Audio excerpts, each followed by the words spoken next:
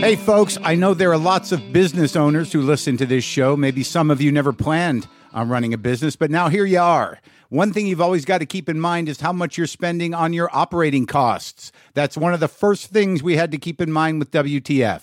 And with things costing more today than they did when we started, you want to keep your expenses down. To reduce costs and headaches, be smart and use NetSuite by Oracle, bringing accounting, financial management, inventory, and HR into one platform and one source of truth.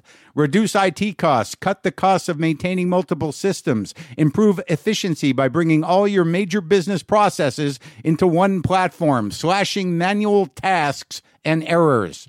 By popular demand, NetSuite has extended its one-of-a-kind flexible financing program for a few more weeks. Head to netsuite.com/WTF for more. That's NetSuite, NetSuite.com/WTF. Lock the gate!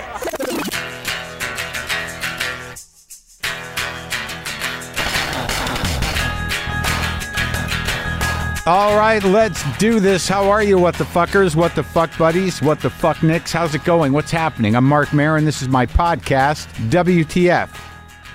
Caroline Ray is here today. We go way back and we go way deep, and we've done the thing. She was on Maron.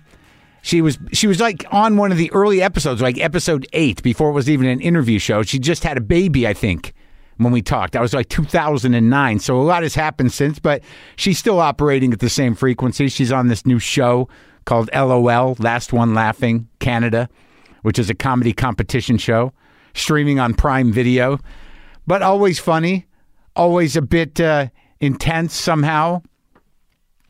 But these are long grooves, man. I've got a neural pathway specifically designated for Caroline Ray. Did I mention my cardiologist appointment? Did I? In my journey of decay and aging, I'm talking in serious radio voice today. Sometimes it just happens. I can hear it in my voice when I'd throw a switch in my throat and something happens. But I did. I went to the cardiologist because I was in a minor spiral post-COVID that I picked up some renegade information about heart problems post-COVID. But even though they are rare, they primarily happen to those who are unvaccinated. I am vaxxed to the max. I am vaxxed up my ass. I'm vaxxed. But anyways, I was in enough panic to sway my provider to give me a referral to my cardiologist.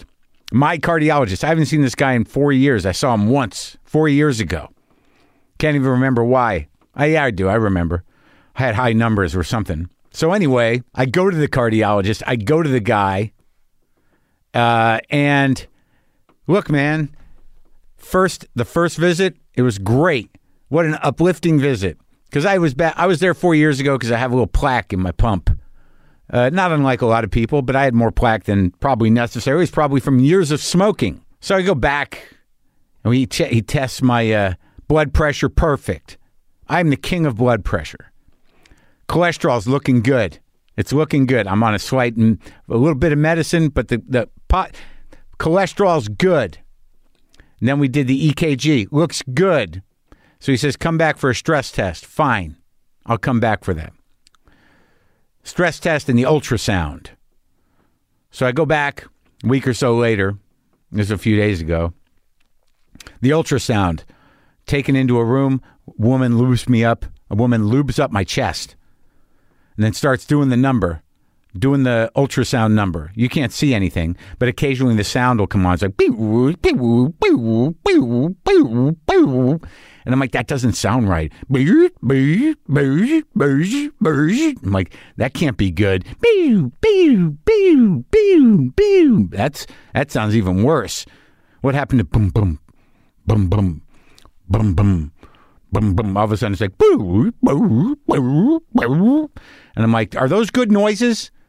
They never tell you. The tech will never tell you. They're sworn to secrecy. They sign an NDA. They're not allowed to speculate, even though they know what the things indicate. They're not the doc. So I'm like, is that one bad? That can't be good. That doesn't sound right. Do any of them do boom, boom, boom, boom? The familiar beat? Why's it got to be this techno stuff? Huh? No information. So we do the ultrasound, do the carotids with the ultrasound. We do the full pump. The full pump spectrum, I think is what they call it in the biz, in the racket. In the cardiologist racket, it's called the full pump spectrum. So I get that done. Then I got to get on the treadmill for the stress test. And I feel like the tech there was a little passive aggressive in thinking that I might not be able to pull it off, you know. She's like, look, we're going to try to get to 160, a heart rate of 160 in 3-minute increments where there will be an increase in speed and in incline until we get to 160. You can stop any time before that. Just tell me when you're ready to stop. I'm like, I'm not stopping. Start this fucker. Let's do this. So we get going, and it's not hard at the beginning, but to get it up to, like, because mine runs a little low. The guy said that's fine. I questioned him again, the doc. But we get going on the stress test. 3 minutes, fine. She says in 10 seconds, I'm gonna incline higher, faster. Okay, do it. Another 3 minutes at that, and then another 3 minutes at that, and then it's hard, man. It's hard. And we're getting up there, but I'm like working. And she's like, okay, you've hit 160, but you can keep going if you want. What do I need to? She's like, no. But so what would be the point of that? Didn't we achieve our goal? But some part of me thought like, all right, I'll fucking keep going. Let's blow this heart up, man. Let's blow it up. Beat, beat, beat. So I hit the 160, and they got all the numbers together. Ultrasound bleeps, blips, boops, carotid, stress test, doc. They hit me again with the blood pressure. Perfect. Doc says, well, look, everything's looking good. Great. He said, the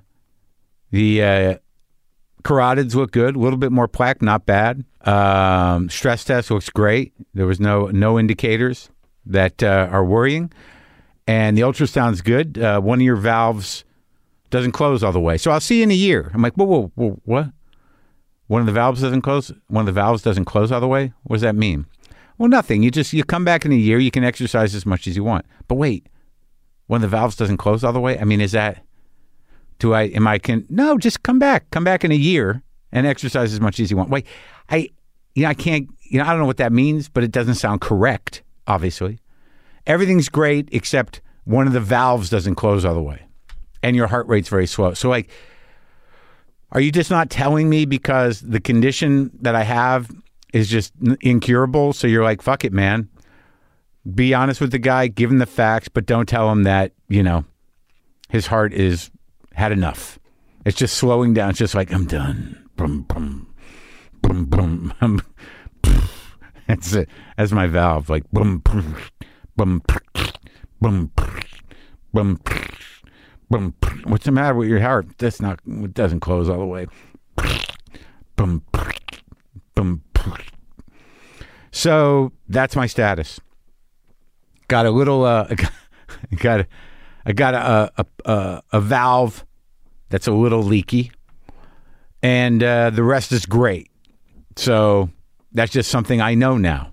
Now I know that. Went on a hike with Kit, the cat girl. She's got a good eye for the scary shit, I guess. She's a horror fan. I'm not a horror fan. She's a horror fan, but it doesn't matter. We're on a little hike, and she sighted a black widow spider in a bush in its web. And I grew up in New Mexico, and I think I've seen black widows, but this was a perfect specimen of one, and I don't know that I've ever seen one. Intense. A life of fear of the black widow, the mythical black widow, and all of its implications. To see the belly of a black widow in its web with that red hourglass, it's so defined. It's no question. There's no question. You have to look. Like I remember when I was a kid, is that one? Do you see a red thing on it?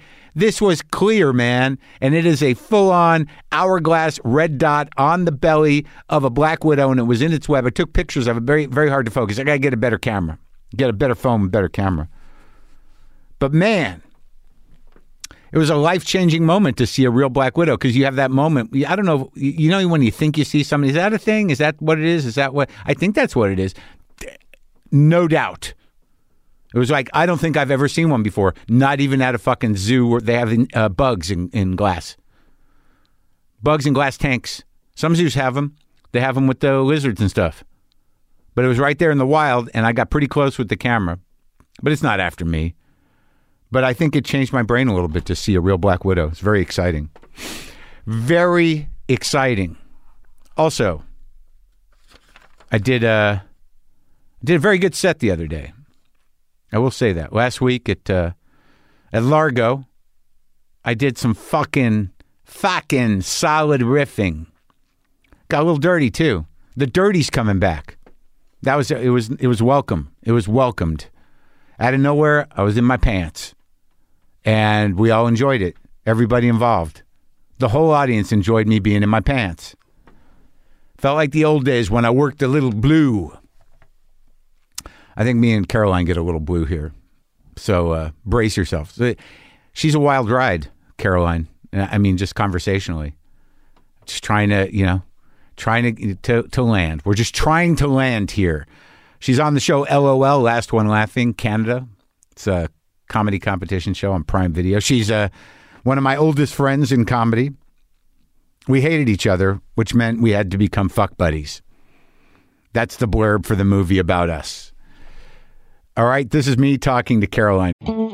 Sometimes I wish I paid more attention in school, or in some cases, any attention at all. There are probably a lot of things I could have gotten more out of, like literature, and now it's probably not in the cards to go back to school and study the classics. But luckily for us, there's a new podcast called The Foxed Page that dives deep into the best books of all time. This is basically like the best possible college English class, but more relaxed and fun. No pressure of grades or needing to prepare something to say in class. It's only the books you want to read and know about, presented by best-selling author Kimberly Ford. Everything from Cormac McCarthy to Madame Bovary, from classics like Frankenstein to modern hits like Lessons in Chemistry. I love Ireland, but I missed the boat on James Joyce. The Foxed Page has a 3-part series on Dubliners, and that's a pretty great starting point. Want to get the most out of what you read? The Foxed Page is for you. Get it now wherever you get your podcasts. Ray.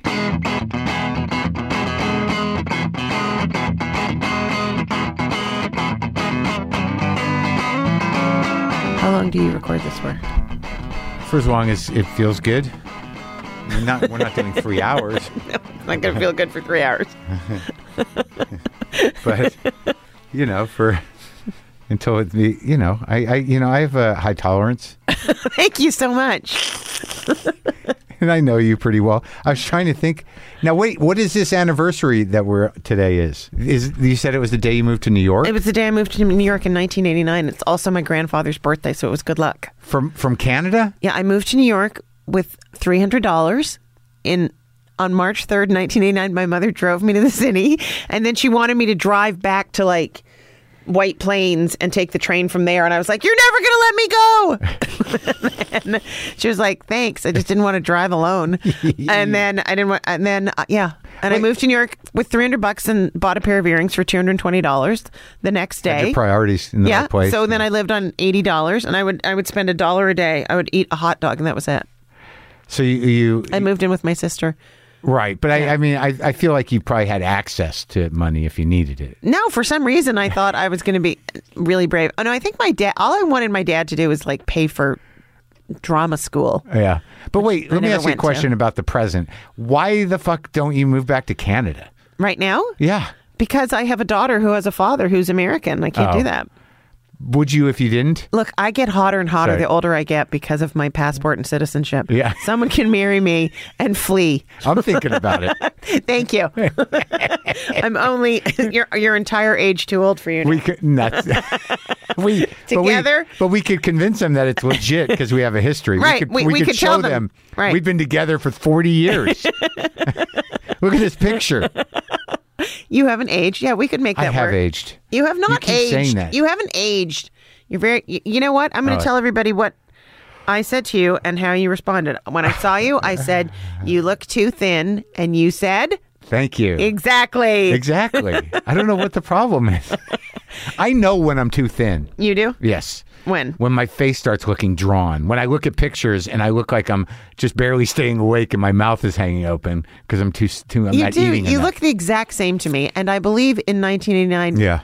I either met you that year or I met you in 1990. It is almost, what is it, 35 years? Is it? No, don't say 35. It's only 33. 80. Well, It's weird. You know, Wait, I have what year memories. did I meet you? Because you had been in Boston.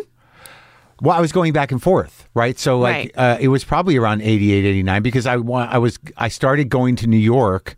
Like I moved into that apartment in New York in 89. Okay. So we probably Where we would listen to records. Sure, did we? Yes. Did I have a few Did we? records? Was it records? Because I also remember but I No, what do you think? It was VHS tapes? No, or 8 tracks? We No. met before that apartment. We met. Because I remember being I think the first time that we ever hung out friendly. No, we hated each other on site, if you remember. That lasted like 10 minutes, and the next thing I remember, we were having sex somewhere. No, we were making out in a car. Like you hated me, and I No, think that night... I remember thinking, God, I hate this guy. He is just so offensive. Yeah. Ugh. Yeah. And your jokes. Yeah, I remember you had a joke, and I was like, that is very funny. I saw you on like MTV Half Hour or something. Angrily funny. Angrily, I was like, You're- oh, oh. he's so funny. But you had the most, I'm sorry, but like the most gorgeous mouth. And I remember thinking Yeah, that. yeah. Uh-huh. But- luckily it's covered by a mustache so I can Now. contain Yeah, myself oh, now. thank But God. no, and Yeah. then we were making out in the back of a car. Yeah, but that was like that wasn't in town, was it? Were we being who was driving? No, we were making out in a car. It wasn't in a the, cab. It was somebody was driving. Was it at a? They just got out of the car. I don't remember. No, it wasn't a cab. God. But who were I don't. Well, here's the thing: is I know that we met before I got that apartment because I remember being with you when my cousin had that I apartment. was going to say your cousin. I remember that at apartment the on 14th Zeckendorf. Street. Yeah, the Zeckendorf building Yes. with the pyramids on Yeah. top. Right. And Yeah. that's where I would stay sometimes. Yes. When I'd come to New York if she wasn't there. I perhaps have seen that apartment a few times. I Yes. kind of remember it. Yes. I remember it. I Yeah. remember. I remember a couple of incidents. Really? Just a couple? Yeah. I remember this. What do you? There's a God. long arc. Don't you to our remember? friendship. Don't you remember my Upper East Side apartment? Yeah, the huge apartment where it was like, is this a circle? Does it like, are we going into different rooms? It was like the biggest apartment I've ever seen in New York. You're like, here's the kitchen. Here's the other kitchen. Like, what is this? My kosher kitchen. Yeah.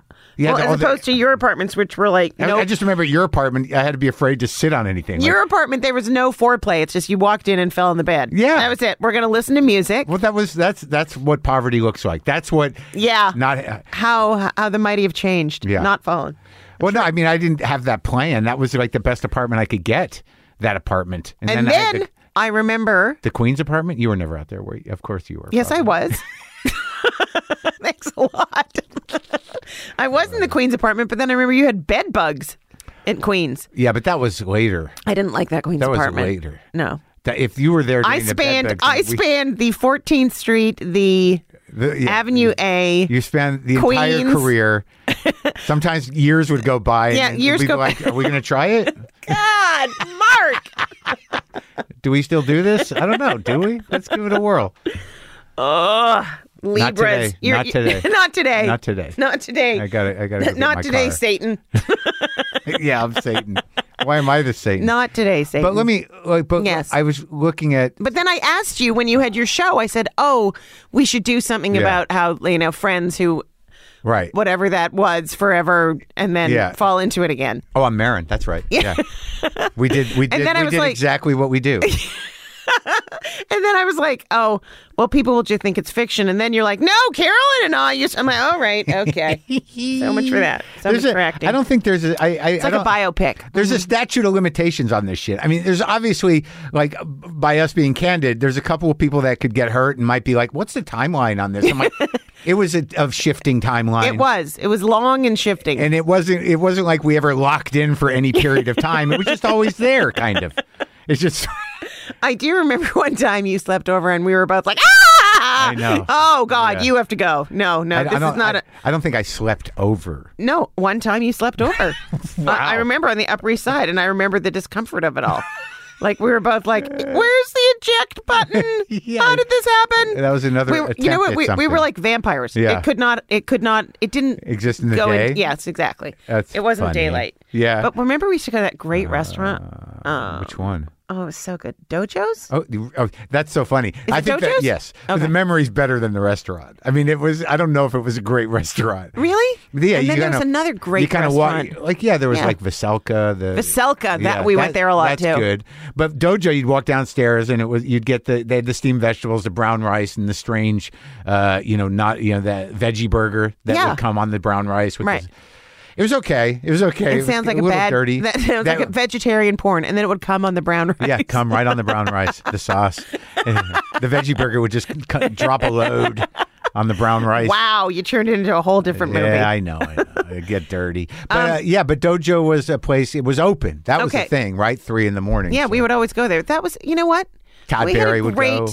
life of going to do stand up all night in every single club, and then sitting in the cellar, and then ending up at the dojo. Yep, we did. And you were able to work at more clubs than me. That was always the problem, was that, you were kind Bitter party Yeah. of one. No, and but then I you're remember like, how are you doing in your poverty? How are I you- was never like that. How's it going? Oh my God, I was never like that. How are you going in your poverty? How was the VJ audition? Oh. You were on for no. You are such a projector because when I got Sabrina, you said to me, "I am not happy for you at all. I'm very bitter and jealous, and I don't think we can be friends." That's Yeah, what you that's said 'cause to me I was up in for- 1996. I was up for the Ant part. I was up You for were. the You- same part you were in Sabrina. Aunt Hilda was either Mark Maron or me. It was very close. But Well, I was up for Maron, and know- then they went with you. I remember being at an audition in 1989 for I know what it was, but it literally, I was sitting there and it said a Victoria Jackson and Kevin Nealon type. And then I was sitting there and Victoria Jackson and Kevin Nealon both walked in. And I was like, I am so getting this. Did you? No, Who got it? I'm sure Victoria Jackson. Well, things didn't end well for All right, her. I have a question. Yeah. I have a question. Yeah. This is a question.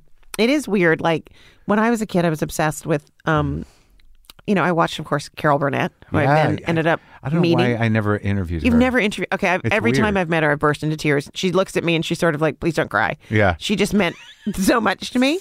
But I when, want to point out that Caroline got lost on the way over here, and when she called to ask me directions, she was crying. okay, thank you. I don't like getting lost. Thanks for sharing. I was crying. I was at a comedy club the other day. I went to park the thing, the parking. What do you call Yeah. it? Like the barrier thing. What do you call it? The parking The structure? arm. Yeah, in the parking structure. The gate. The gate. Yeah. Basically the Yeah, gate. Yeah. It wouldn't open, so I had to Ugh, back the up worst. and turn. The next thing I knew, I was literally on the 134, 2 exits down. I was like, I was at the club. How am I this lost? Oh, my God. Okay, so when this is just an interesting thing. Like Okay. when you're a kid Yeah. and something that deeply affected you, Right. did you ever imagine that you would be having a talk with Keith Richards about a hat when you were a No, kid? no. I never. So no. what happened with that? With what? With Your call with Keith Richards that you mentioned it so casually. Well, he's got they're reissuing a record, and I was offered the opportunity to talk to him again. I've talked to him before, and it was good, but I get very excited with him. I know, but how do you not freak out? because I've talked to a lot of people at this point. Yes, I know. You're Of all very important. I not get it. important, but there are some It people. doesn't matter if I met if you met right now, would you freak out at anyone? Well, I did freak out. But I didn't freak out in a bad way. I knew I could handle it. But I thought, since the last time I talked to him, that I wouldn't be like, oh my God. But I was. It came right out right away. Just like 14-year-old me was like, that one record, that was so good. What guitar were you playing?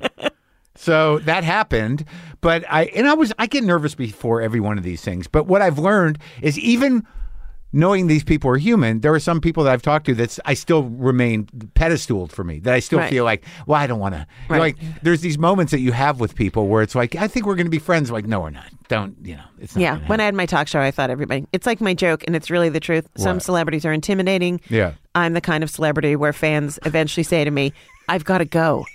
Because I'm so codependent, and if anybody talks to me, I don't want them to ever. I've seen celebrities be mean to people, especially to kids, and then Yeah. I'm like, I'm the most overcompensating. I don't want anyone to ever feel bad. Yeah. But I think I think we're starting to learn that they kind of want you to be not a dick, but to be the celebrity.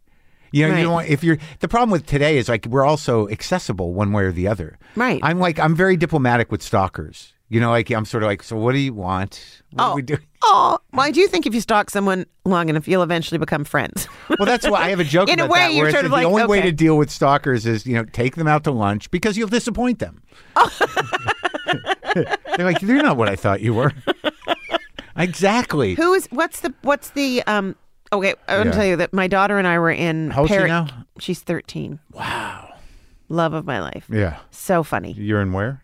She's She- funny? She's so funny. You pushing her into the show business? No, she's funny in a really hilarious way. Like she's Yeah. like She writing for you? I know it's not or she just I fall for it every time. She's like, Yeah. Mark, do you like Imagine Dragons? I don't know what that is. The musical band? Okay, fine. Yeah, okay. No, yes. I don't know. Okay, Yeah. let's do it again. You don't have a 13-year-old daughter. Okay. Let me try it again. I'll play along. Mommy, do you like Imagine Dragons? I do. I love Imagine dragging them nuts across your face. it. Wow. That happened? She's blue. She plays dirty. Yeah. And it made me laugh. Really. She's Where just did she funny. learn that? I don't know. On TikTok. I don't know. She's. Are she be paying attention to that? Like, what I think it's hilarious. What it are you is talking hilarious. about? Does she know what it means? Her father's a comedian, but luckily she has my act. Yeah. Yeah. That guy was always a little dark. You know what? I remember when I first started going out with him, and I told you, you were like, "That guy is so morose. He's so sad. Yeah. Was I right? He's just got a heavier energy. He's not Maybe really. that's it. That He's was very it. funny. He's just got a heavy. It like I'm porous like you. Yeah. Like I feel everyone and Right. everything. I'm Right. very empathetic, and he's just much more like, what's the word? Boundaries. So let's go back to Canada. So you grew up where? I grew up in Montreal. In Montreal? Do you speak French? Only in the present tense, because that's all I can remember from high school. As long as it happened today. Next question. Is that true? Yeah. Oh, I don't see. I meet a lot of Canadians. I talk to Canadians. I don't always know, given the current state of affairs, why people leave Canada. Well, for me, I had no opportunity to be a sitcom actress in Canada. What do you mean? It seems like if you hang around long enough, everyone gets a show up there. Really? Oh, I don't know. It seems like all comics Can I in tell you, Canada. I've never seen the shows. I just did. But I know that, like, you talk to Bruce McCullough, he's like, we did 9 seasons of that. I'm like, what? It's in Canada, you know? Yeah, but then you're also paid in Canadian I get Canadian it. Yeah, wages. right, you know, right. they're like, "Would you like 2 potatoes and a bottle of maple syrup?" There you go. And I Oh, hear here's a that hockey jersey. The nationalized health care is not all it's racked up to be, is it? You know what? It's really better than not going to the doctor. When I first moved to New York, Yeah. I was literally on like a yacht as a cater waiter, Yeah. and this guy showed me his gout-ridden foot, which was a lovely shade of purple. I remember it because it was like a You really nightmare. make yourself available to people. Yeah, don't I you? do. Hey, can I see? Do you have? And I said, "Why haven't you gone to the doctor?" And he's like, "I don't have insurance." I'm like that would never happen in Canada. But also, you might just have to wait for 2 months. Yeah. The gout would have been your entire leg by the Right. time you see a doctor. and then people die in emergency rooms there because Right. they don't ever make it to a room. But that's happening here now, not just because of COVID, but because, like, even my plan now, it's like I tried to get an appointment with a specialist. They're like, yeah, June. I'm like, well, what? plastic surgeons are busy, Mark. Well, that's why I just got to accept what I have. I can't get this pulled back. Just this little thing on my chin, just on my neck. I on just my neck. I want to do a handstand and get a staple gun. I just Yeah. want it all, and I just want to set the time machine. Like, I'll be fine. 1994. Just set it back to that. I just, like, I get different people that I'm told I look like depending on my weight, which I find funny. Really? like, Where are yeah. you at now? Wow. Who is it? It's just me. It's No, actually but just who- me. Who do you remind people of now? I'm not going to say anything. You know what? You're What? not going to say anything. I'm going to reach over and slap you with your hammer. But did you start stand up in Canada? Because I don't know these things about you, really. I have a I weird started memory. stand up when I met you. Oh, so I that never was did it? it in Canada. No, I will tell you one thing. My mother had like I used a to like quadrup- your impressions of my your mom. mother. My mom had a quadruple bypass. Oh my God! When was this? Oh Are we back at before you left? no, Oh. no! Like it was before Ava was born, so like 13 years ago, Yeah. and that was completely free, completely free In Canada. Oh, and right. that surgery is $450,000 here.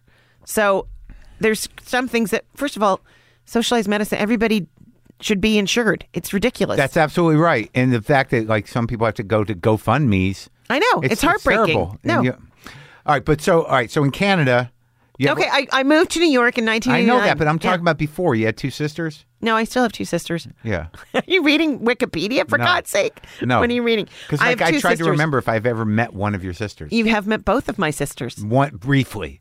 Well, no. Briefly. Okay, I'm not saying you were at like family holidays. I For wasn't. God's sake, you're not. Never. But, like, I you can't slept get- over one night, Mark. Let it go. I can't. I'm not claiming you. Why It's, aren't you taking care of me more?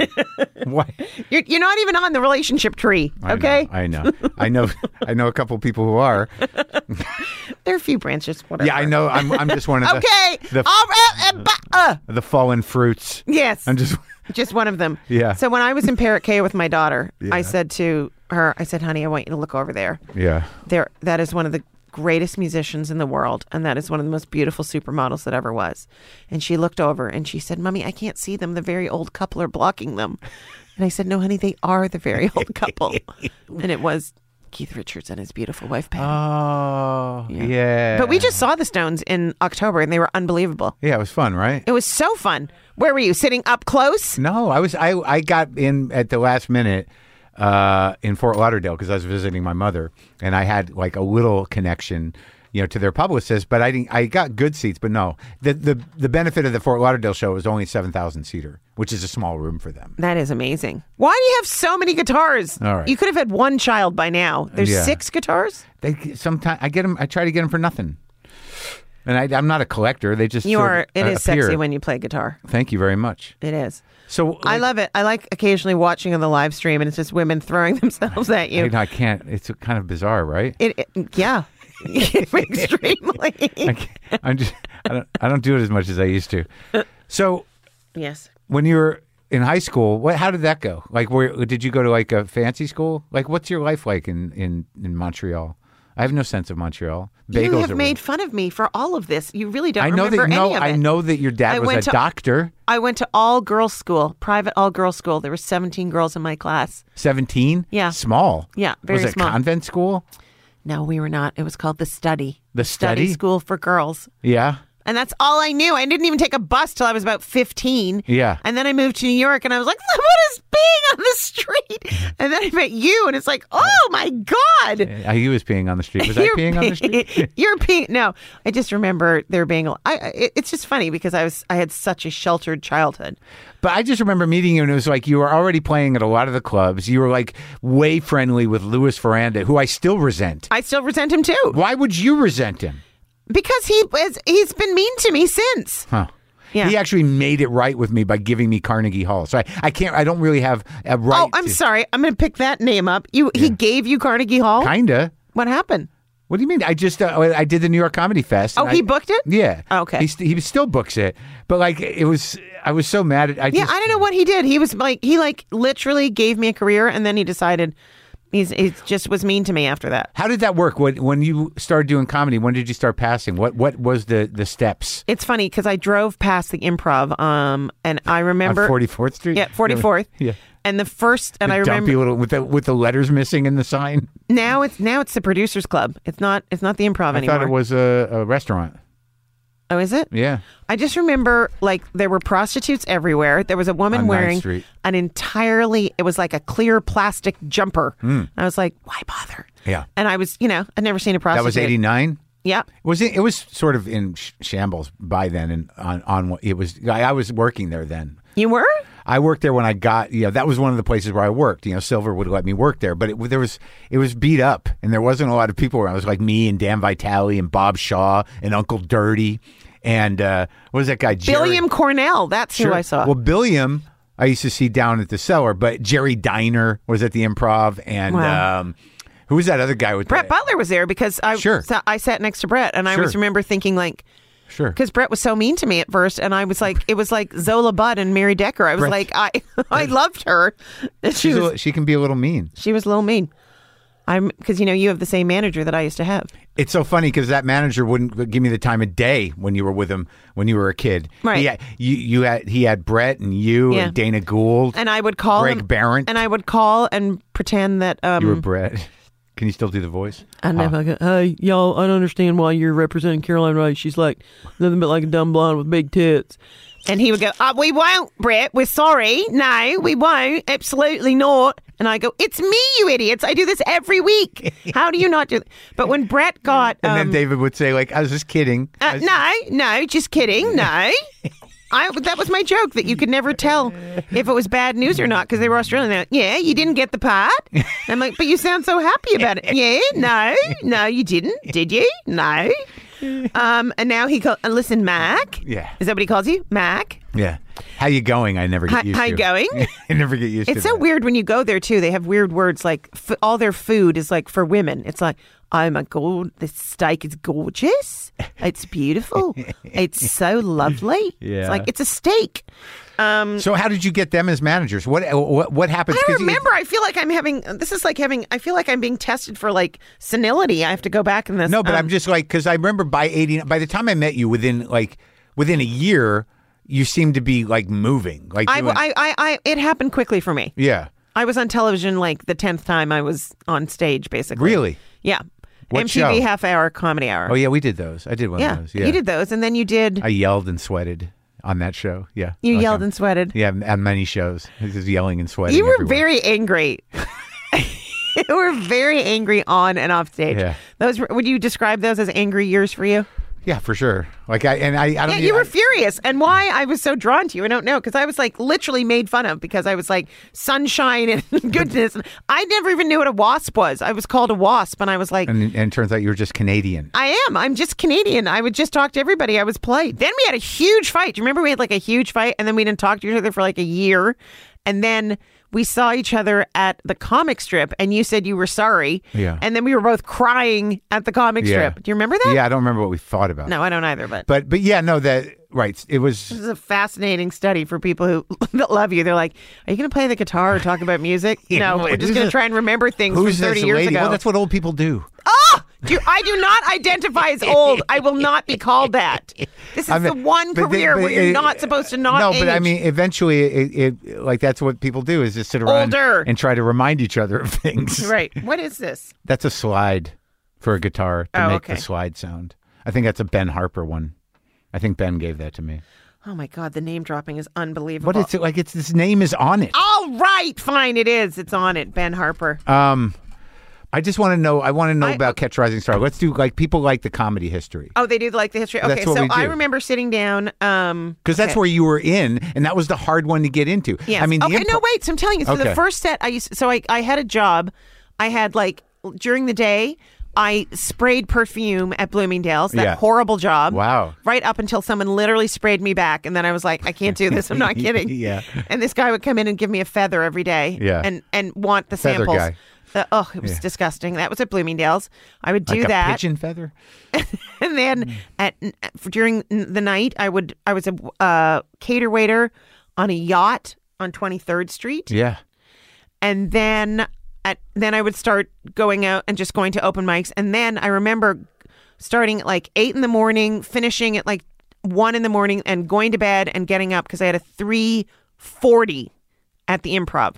That was like one of my first sets because remember they used to do prom shows? Prom shows, yeah. The worst thing in the entire world. Worst. And yeah, going 3:40 a.m. 3:40 a.m. That was my set. And just like teenagers in tuxes. Yeah, teenage tuxes and just The worst. screaming at you. Yeah. And then I passed, and then I went to the comic strip, and Lucian said to me, Well, clearly you're funny, but I don't really think this is something that you're cut out to do as a career. So why don't you come back in a year and we'll try again? And I didn't go back for like 12 years. I was so pissed at Did you him. tell him? I'm like, oh, I'm just doing Letterman. Can I do whatever? Yeah. So Lewis really Was the guy? yeah, he put me up. I was the MC forever. Did you audition? Yeah, of course I auditioned. Who was there when you got there? Linda Smith, who was best friends, and I believe is still best friends with Lewis. I started with Linda Smith at open mics in Boston Wow. when I was in college. Like I knew her before everything. Wow, It's crazy. that is crazy. Who else did you start with? In Boston, Yeah. John Groff. Really? Yep. Has the same birthday as me. I love John Groff. Who else was around? By the time I was in college, Our generation is pretty successful. Our class of comedians. Yep. But I Jeff Ross, who was Jeff Lifschultz, he and I Yes. started together. right. Wait, I totally forgot. I went to the New School, and I Oh, yeah. studied stand-up comedy with Scott Blakeman, who I had a huge crush on. And then our final thing was that we went up at the comic strip. Right. And as I was walking to the stage, and I will never forget, I was wearing green, short, overall polka dot things. And Yeah. I looked like I was doing like some Broadway musical for Little Abner. Yeah. And then as I walked to the stage, my friend John Wiley screamed, "You're really bad," because he was Australian. Yeah. And I hadn't even spoken yet. Yeah. And then I did my set there. And then I worked out at Stand Up New York all the time. And Kerry Hoffman was very Kerry supportive. Hoffman? He didn't like you? No, he didn't like me. Lewis didn't really like me. In retrospect, I get it. I don't hold it against them. The Boston thing- Comedy Club loved you. Yeah, but there was barely anyone in charge there. Right. Thank God for Boston Comedy Club. I couldn't get on at the Cellar until she saw my HBO half hour. Are you serious? Yeah. What year was that? 96. Wow. Yeah, she just I don't. I will still bomb at the Cellar. I can kill at every club, and I would go It's down a there, hard room. and I will still bomb. Yeah, I don't feel like it's home to me. I don't even go in there anymore. I don't know what's happening there The anymore. best comedy club in the world to me was the Comedy Underground in Seattle. Oh yeah, it was great. The was original great, one. yeah. That swampy place that Yeah, that you would go literally. Laura and what was the guy's name? That nice guy. There was a couple. Yeah, it was great. That- yeah, The original Denver Comedy Club. downtown Yeah. Comedy Works. Yeah, Comedy Works. The Atlanta Punchline. The Oh, yeah. original. Yeah, Even though it was like an art. DePetta's room. Yeah. Yeah, Chris DePetta and Jamie Bendel's room. yeah. People like that DC Improv. That is a great club. Yep. The DC Improv is very good. And And then what about around the world? where's that No, I mean around the world that you've in played. general? I don't do a lot of international. You know, Why not? I did theaters in London and I did a tour of Scandinavia. It was How okay. was that? It was pretty good. I did they laugh? Stockholm. I did Oslo. I did Amsterdam. Yeah, And they all know you from your podcast? kinda. Yeah, That's I think amazing. so. And most of those were pretty English speaking. They got it. London was okay. I've done, but that's pretty. I think that's the extent of it. Australia, I've hit or miss. In Yeah. places in Australia, I had to change venues in Brisbane, but apparently it's not. I shouldn't be too hard on myself about that. It's like we're going to put you in the smaller one, no problem. I would rather have been in the small. They put me up in the Melbourne Comedy Festival. I was in the round tent. You know what I'm talking about? I don't know. I didn't. I did Sydney. I don't think it's ever fun. I think I want to be on the same level as the audience. I don't want to be even like you know what I mean? Sometimes you can be Like, too high. Yeah. Well, it's all of a sudden then you're not connecting to any human beings. You're talking. Ever catch yourself just talking above? No, sadly, I always focus on one poor person who gets by the end of the show very exhausted. Why? Because and- I can't hold eye contact. Like I don't know how to just look out, so I'll just look at certain people, and then I'll all of a sudden realize what I'm doing, and they're just like, "Why? What do Why you mean me?" you can't hold eye contact? No, I can't not hold eye contact. Like I can't. It's hard for me just to play to the room when I'm in I the think theater. that would be a good description of your shows. That you're like you've laughed, you're entertained, and you're exhausted. Yeah, you're exhausted. for sure. Because- Draining. 3 stars. Yeah. But draining in the best possible way. Like I Yeah. would think that a lot of people go home and cry after your shows. I feel like that's happening right now with the material I'm doing. So wait. So What's your host, latest joke? my latest joke? Yeah. What do you love? I'm opening with, I don't want to be negative, but I don't think anything's ever going to get better ever again. And the kind of laugh it gets, it's so like, they're like, finally someone's saying it out loud. I just say, like, in the next chapter of the pandemic, I wonder what we'll be like. Yeah. I got COVID the old-fashioned way, making out with a really hot guy in a car. Yeah. Seriously. You did that? Yeah, and now I have like a -2 Uber rating, but that's why I call it, oh my. Did you get crying. it? I did. Before the vax or after? I got it post-vax. I mean, Oh, you were already vax vaxxed. booster. Oh, that's good. But it was not bad at all. Yeah, it was annoying though. Felt weird, didn't it? I was so relieved that I got it and that it wasn't bad Yeah. and that I literally ran to a comedy club because I have not done stand-up really during, the So last once 2 you years. tested out of the COVID, you're And- like, and- I can go now. But the gift of it was like I run to the stage now and I didn't, how you go through phases with Sure. stand-up. It's like, Ugh, I don't want to. I know, but then for me, it's exactly how I process my life. Like it's like having a therapist. Yeah. And not having had that, and also not having that like connection to other human beings where you're seeing them affected by what you say. Yeah. And it's relatable. So now I've literally run to the stage, and thanks to you, I did perform at the Comedy Store. Yeah, and I think you psyched yourself out, but yeah, you got to admit that the room was pretty good, right? I think you scared me. I thought I was going to be injected with heroin the minute I walked in the room. Because you used to talk about it so much, about how much drugs were there and how dark it was. No, it's beautiful. Now it's so each nice. room is so nice. Yeah. You're just like, I want to play in that room and I want to play in that room. Well, I'm glad you had a good experience. No, I did. But I you know what? It's good. When was the last time you were nervous during stand-up? Well, that's a good question. Like, I don't know if I get nervous because my brain automatically shifts into how am I going to handle this? It's not like I'm scared. It's sort of like if I'm in a room where I can tell the sound isn't great or I'm not going to get the feedback, I'm not going to hear it in the way I want to hear it in order to time myself properly. Like some rooms, like for instance, I was at the Palace of Fine Arts in San Francisco, and I didn't realize I'd been there before. It's a sweet room, but it's very wide. Yeah, and the acoustics up by the park. Yeah, yeah. But like you can't hear the audience that great, right. You know? So you're doing these jokes and they feel in your mind like they're maybe falling a little flat. And so I don't get nervous about that. It's more like angry. So I have to just deal with the fact like, all right, so this is what I'm going to be dealing with. I've gotten professional around it. I get afraid only when I'm doing a gig that I don't want to do or that I feel like the accommodations aren't correct for the performance. Like I didn't do any of these outdoor shows. I wouldn't do it during the pandemic. And stuff. I was like in elevators and parking lots. I'm like, is the mic on? We just start talking. You did those? Oh, I did them all. See, like I wouldn't do. I actually thought during the pandemic, like maybe I'm better. Maybe I'm all better. I don't need to do stand up anymore. But it was only because no one else was doing it. But as soon as someone else started doing it, I was like, all right, game on. Okay, so what is your actual purpose when you think about doing stand up?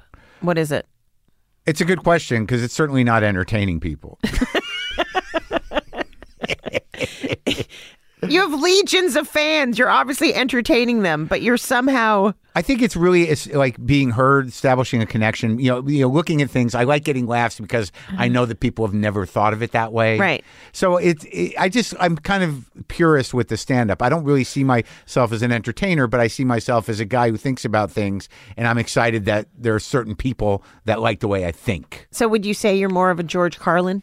I guess so. Yeah. Yeah, I'm less anal than him. I don't prepare as much as him. I don't write as much as him in the same way. And so when people leave your shows, how have you changed them? Well, I think like I did something like there's a line I'm doing tonight. Like lately, because I'm starting to talk a little more frankly about what I see is going on in the world. So I'm going to have to, because I can get pretty heavy. So the balance I have to really achieve is that if I bring people into that place where they're exhausting because of how I have to figure out how to relieve that occasionally. Right. But and that's a bigger laugh because you've taken them deeper and deeper. Well, right. But then I have to say like, I don't even like my tone right now. I say it's a character I'm working on. It's called me half the time. So, see, I think though that I didn't realize that there would be ageism in stand-up. But now I'm just determined because when I first started, people were like, oh, women would always say to me, oh, like that's what I was thinking, but I didn't say. I don't know if you remember this, but I used to talk about sex all the time and the female perspective on it as opposed to just the male perspective. Right. And now I just want to keep doing it because I refuse to not have like women's voices be heard. That's my thing. Well, I think they're like the hardest part for what we do, especially when people know us from when we're younger. Like I was fortunate, like people didn't really give a fuck about me until I was in my 40s. Right. Like I just lucked out with cosmic timing and having a skill set. But like I think for people that were popular when people were in your 20s and all your audience was in their 20s, that once those people become 40, their lives are completely different. They're not even going to clubs anymore. They don't even know what stand-up is anymore. Right. Like if you really think about like Attell and stuff, who's one of the best comics in the world. The king. Yeah, he had this huge following, when he had Insomniacs on. But you got to figure like a lot of the fans are now 40, 45. Can you get them back out to a club? Are they still thinking in the same way they used to think? Right. So it's very hard to age with an audience. Yeah. Because they go away. Well, it's weird for me because the majority of people know me from Sabrina, which is in like its fourth iteration. Like it's crazy. Like 8-year-olds will come up and recognize me from it. Yeah. And then people who I find way too old tell me that they grew up watching it. I'm like, you have no hair. There's just not a chance. And we've been through the whole hair follicle cycle in one career because it doesn't seem that long ago to me. I see people that watch me on short attention span theater and they're in their 40s and I'm like, what were you, 12? I know, short attention span theater. Do you know that I don't know if this happened to you, but my nephew I hired him to convert my early career. Oh, yeah. And digitize it. Yeah. Because it was the first commercial I ever did. This is going to make me feel 100. Yeah. Was to introduce ATM machines. That was a mission. That I did that commercial. Look at this wonderful new modern technology where you can get money. It's a bank in a machine. And again, and I remember when basically the internet happened, and we were all like, "It's never gonna last." I know. I did a joke about that on my 95 HBO half hour that did not age well. I said weird. the internet. Yeah, CB radios were real popular once too. Do you have any fear of being canceled by anything you say? No. You don't. Not really. I mean, I'm relatively responsible about what I say, and I'm not. I definitely am. I can be a pretty dirty boy, but I don't. I hate that there's a fear that I don't want to feel like, and you can see it like people, like literally, because everything is recorded and then extracted and then edited, and well, I've made adjustments. I've made adjustments. Yeah. Yeah. I mean, like I've said things that, and then I've gotten. Fortunate for me.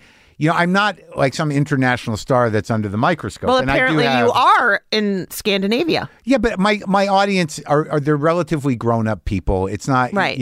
And I've made jokes where like I did a joke where an Asian person reached out to me and she was offended, and over time I realized like, okay, well maybe even if I'm telling a story about a guy who I encountered who was racist and did the Japanese voice, right. like that's still offensive, and right. I understand that. Yeah. Like because like even with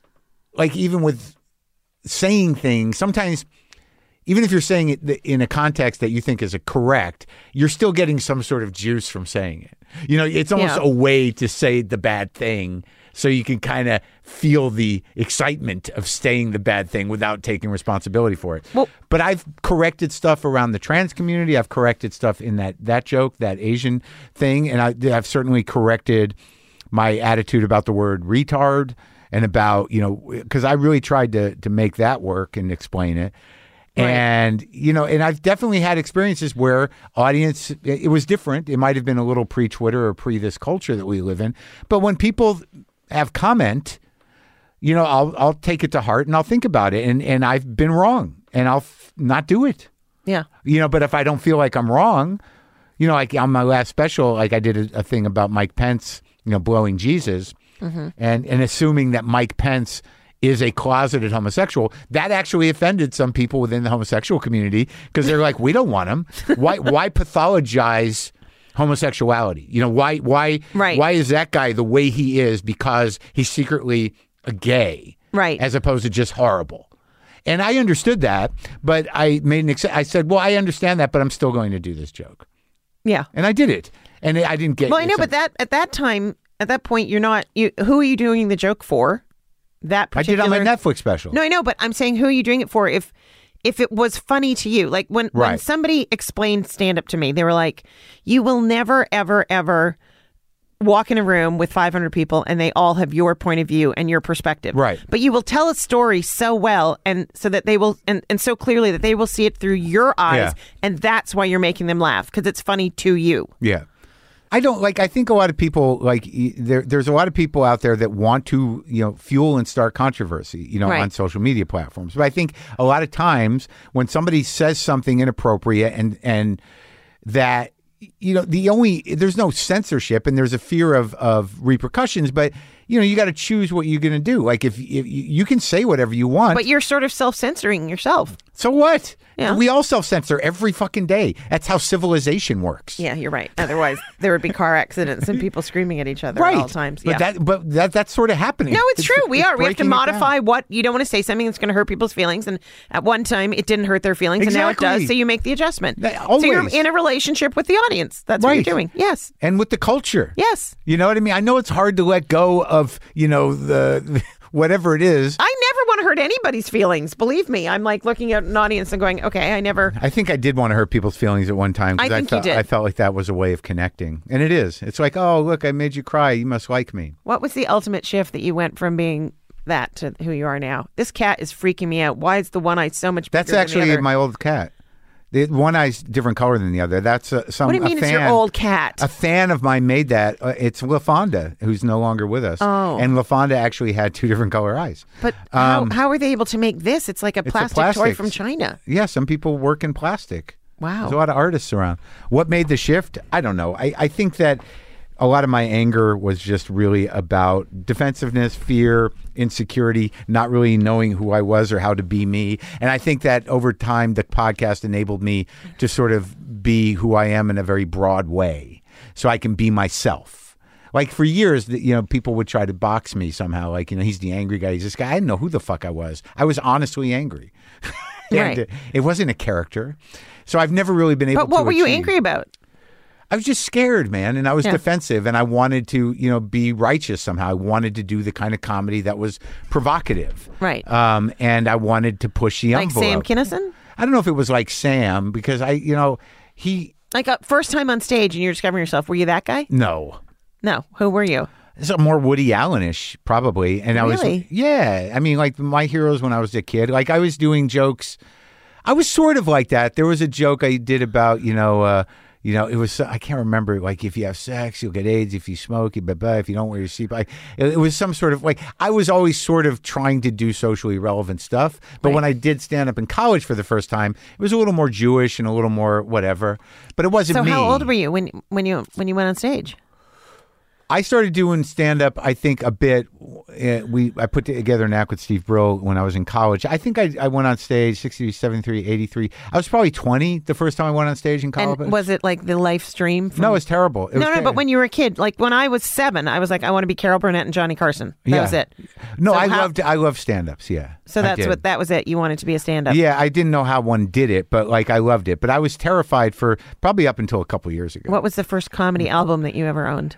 I feel like it must have been George Carlin's Class Clown, Okay. probably. Mine was Steve Martin's. Oh, Let's Get Small. Yeah, and then I had Cheech and Chong's.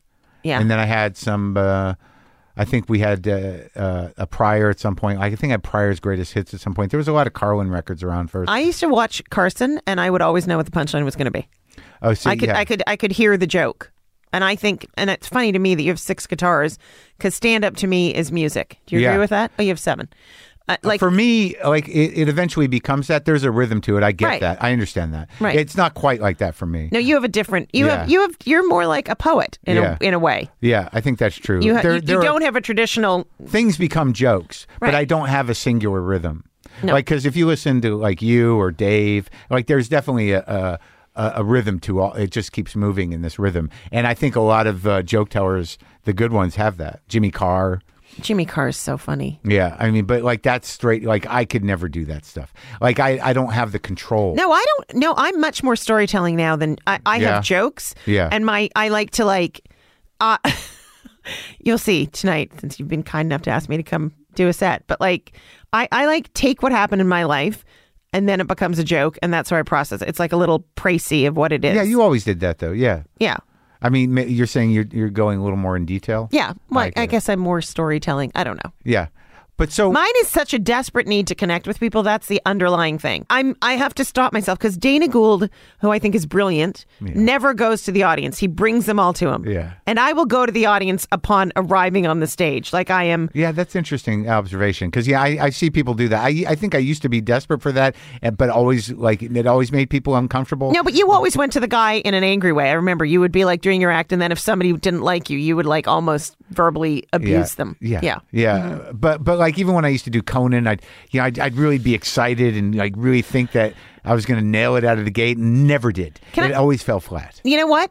I did Conan, I think, 35 times. Yeah. What did you do it? Like 50 times? Yeah.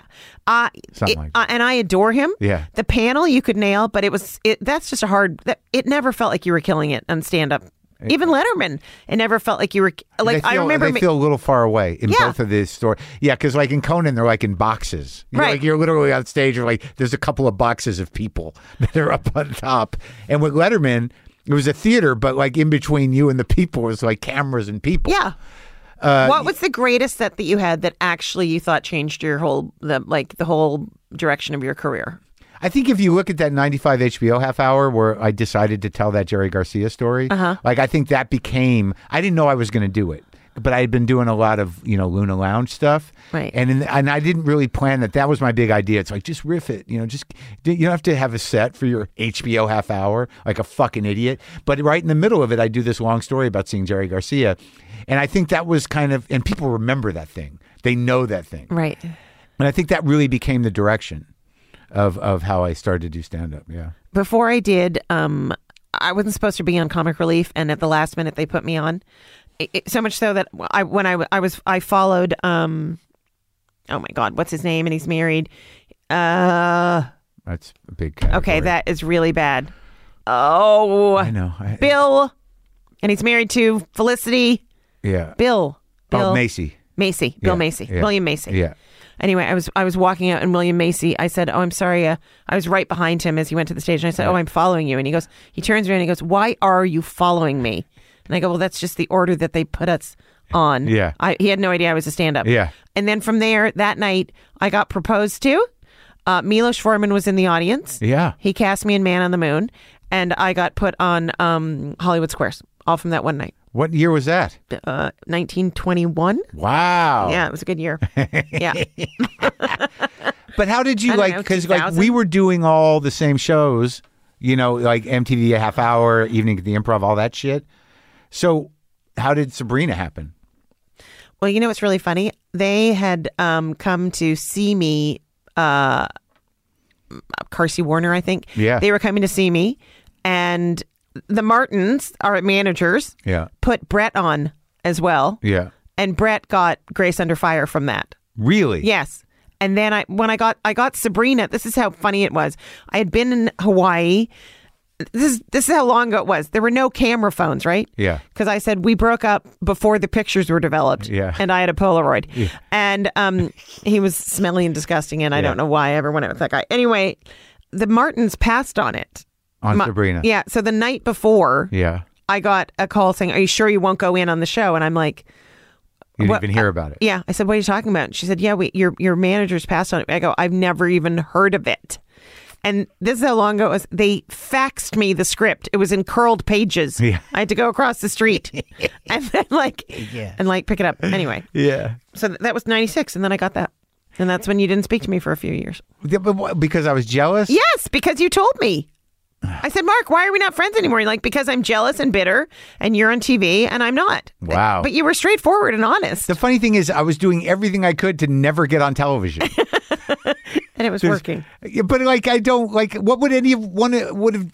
Thank God I was unique enough to keep being carried by stand up. I would get stand up shows and stuff. You have a But- very well-earned success. Yeah, I'll say.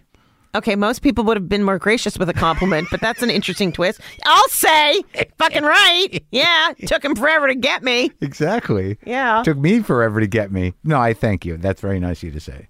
So Sabrina, despite being angry about it, but that was like the hugest thing. It's the biggest gift in the world. And you did Yeah. it for how many years? I did it for 6 years. And people loved you. But it's still on the air. It's on the air. It's been on the air every single day since like 1999. What are the royalty checks like now? $1. I literally got notified. It said, "We have deposited 0.06 cents into your account." I was like, "Oh, well, thank you very much. Call me when you get to $1." Do you still talk to the kid? I do. I talked to all of them. I'm going to see them next week. We're doing a 90s reunion. For what? Like people who were on TV in the 90s. Is it going to be televised? No, it's Oh. going to be like A they're private very, you know event? what? A fun event? I rarely do It's them. not a VH1 show? Thank you. Yeah. I rarely do them, but Yeah. I used to get upset because there were people who I thought, "Why are you spending this money that you obviously need in order just to say hello to us?" But sports fans go to sports games. Like Sure. it's really sweet. These Yeah. kids that grew up Oh, with so you. this is an event. Yeah, it's an event. And people come. Yeah. Where is it? In Hartford, Connecticut. Really? Yeah, and we're all going. So what other shows?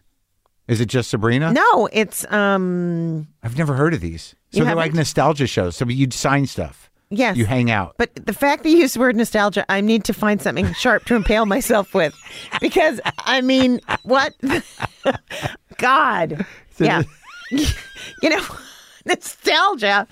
Yeah, why don't you just call it an antique show? It's an antique show where people look at collectible old things like coins from the Parthenon. From, Yeah. look, here's Pluto's diary and a picture of Caroline Ray. How much is this stuff worth?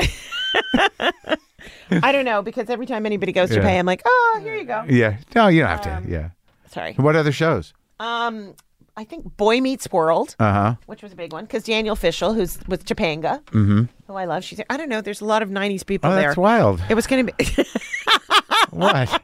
Your voice. You're like, oh, that's wild. No, I never knew it happened, but I know there's Comic-Con, there's all these different It's cons. like that. Yeah, I know. I Do you get know, it. I only realized that con stood for convention. I'm not kidding. It was Just recent? You No, thought I'm it not was kidding. A grift? No, I didn't know Look what at it all was. these people hustling. Exactly. It's a con. Yeah. Wait, sometimes I think I'm so quick, and then other times I'm so obtuse. Like the Yeah. fact that our last name was Spellman. Yeah. Thought we were Jewish. Had no idea it was a witch thing until season 4. Not kidding. Really? Yeah, I just thought we were Jewish witches. Well, I mean, a lot of people believe that about Yeah. Jews. Yeah. It's actually an anti-Semitic show. No, it's I'm not. kidding. Relax. You're not on the payroll anymore, really. Thank you. So, all right, let's talk again. Not again, but let's. I need to. I have to go in 5 minutes, and I know you've Where are you talked to me going? way too long. Where are you going? I have an appointment. Where? Can you give me a ride to the Toyota place? Yes. Okay. Where is it? It's on brand. It's like 5 minutes. Yes. You're going. We have to go soon. Okay, let me just ask you about the talk show. Okay. In a minute. Yeah, what happened? It was a weird what happened with experience. that? What happened with that? Well, the talk show was, you know what? This is how I look at my life. The talk show, this is how my experience is. It's never the thing right in front of you. It's the thing right beside it that you're Yeah. supposed to be excited about. Yeah. So I thought the talk show was going to be like the biggest thing. Yeah. But what happened was it got canceled, and I called my agent and said, I want to go on the road and I want to do stand-up. Right, I remember that. That's when we became friends again. Okay. And then, thank you. And I literally called, and I was helping this girl who basically needed time. So I was taking her on the road. And Who was that?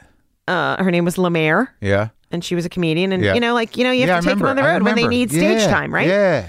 So I was, you only get to be a great comic, not with your 5-minute set, but when you have a 10-minute set and you have 5 minutes of material. Yeah. And then you let the channel of wherever it's coming Sure. from go through you and you Yeah. trust it. Yeah. And all being a stand-up it's like the longer you do it, the more you trust it because it's Yeah. not a tangible gift. We can't wake up in the morning and practice our stand-up. Yeah, some people But we do. can, well, no, but it's not like you can weld. Right. You know what I mean? It's intangible what we do. Yeah. It comes from something. Right. How many episodes of the show did you do? Oh my God. Of what? The talk show? Yeah. A year. I don't know. 300. Because I remember, like, it looked all good, and it looked like it fit you. I know. Yeah. Anyway, I went on the road. And the punchline said, we haven't. I said, I'm bringing this girl. And they said, no, we booked this guy. He's like a local hero. He's headlining, and then he's willing to feature for you on the weekend. Yeah. And I was like, what's his name? And he's like, Kostaki Economopoulos.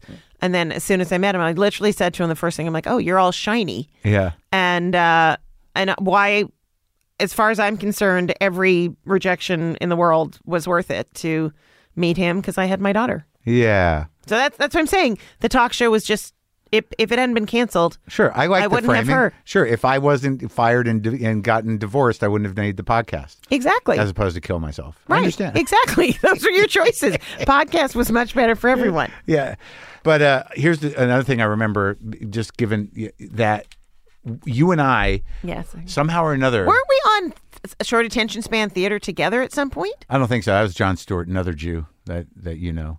Thank you. So No, it was between me and Patty Rossborough for that. Right. And I have the original footage of me doing it because I did it about you're 5 probably times. great at that. Yeah. I looked like Diane Sawyer, like I was presenting the real news. I was the biggest nerd. I had like my astronaut wife hairdo. Yeah. I know. But that was your bit. Yeah, I know. Okay. Okay. We went, for some reason, you and I went to Norm Macdonald's hotel room on the night of his first Letterman, and we watched it with him. He laid on the bed with his face down in the pillow, and you and I stood there in that room. Okay.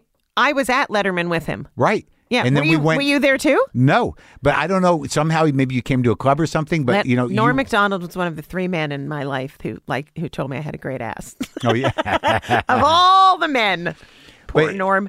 Do you remember that? I remember it. I remember going to his hotel room because Yeah. you must have gone to the show, and then for some reason I called you called me, or maybe you went to a club, and you said, "Well, I'm going up to Norm's hotel room to watch it." And we watched it together. Yeah, but he didn't watch it. He had his face. He was laying on the because bed. Norm was sick. He had like stomach issues all the way back then. He didn't want to watch himself. Yes, but he didn't want to watch himself. That's Exactly. funny. I have a picture of me watching myself on Conan the first time. How'd you look? I looked young, Mark. I looked really young. I can watch myself now a little easier. I can't. I cannot watch Still myself can't? on anything. Oh my God, it's torture. I used to not be able to, but now I'm sort I of have. like, that's amazing. Literally, I have a new franchise of movies on the Hallmark Channel called It's Mrs. Miracle. You do? Yeah. We just did one, a Mrs. Miracle Christmas. Doris Roberts played Mrs. Miracle. Uh-huh. And I remember being in Toronto. You're the producer? No, I'm on it. Okay, take I'm it Mrs. easy. Miracle. I'm All the right. producer. Excuse me, confident sucker. What are you talking about? I thought- I'm the gaffer. I'm the best boy on the show, and I just wanted to bring it up. I do lighting, but only for the extras. What does the Oh, gaffer do? Is he the God. lighter? Is I he never know what any of them do. Anyway, you're not getting a ride to Toyota if you don't let me finish. Okay. So, anyway, I watched the movie, and I was like, oh my God, my mother was fantastic in that movie. Yeah. I was like, when did that happen? But was that good work? It was great. I love it.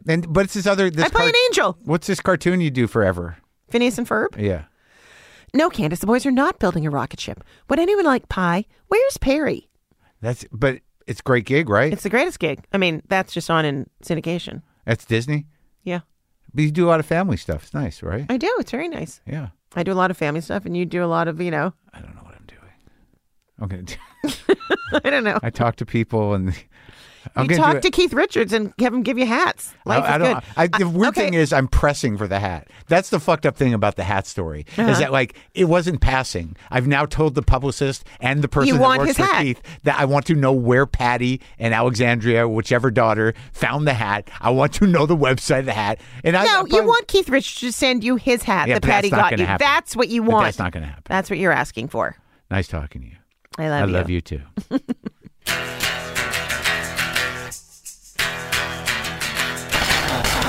Caroline. Hi. Caroline. Hi. The show is LOL, Last One Laughing Canada. It's on Prime Video, comedy competition show. She'll be doing stand-up here and there. Got to get her back out there. I put her up at Largo on my show. Very fun. Always funny. She needs it, man. She needs the laughs, you guys. Oh, it took me so long just to do this lick that, that I barely could pull off. It's not even that complicated. It doesn't matter. It's nice. It's pleasant.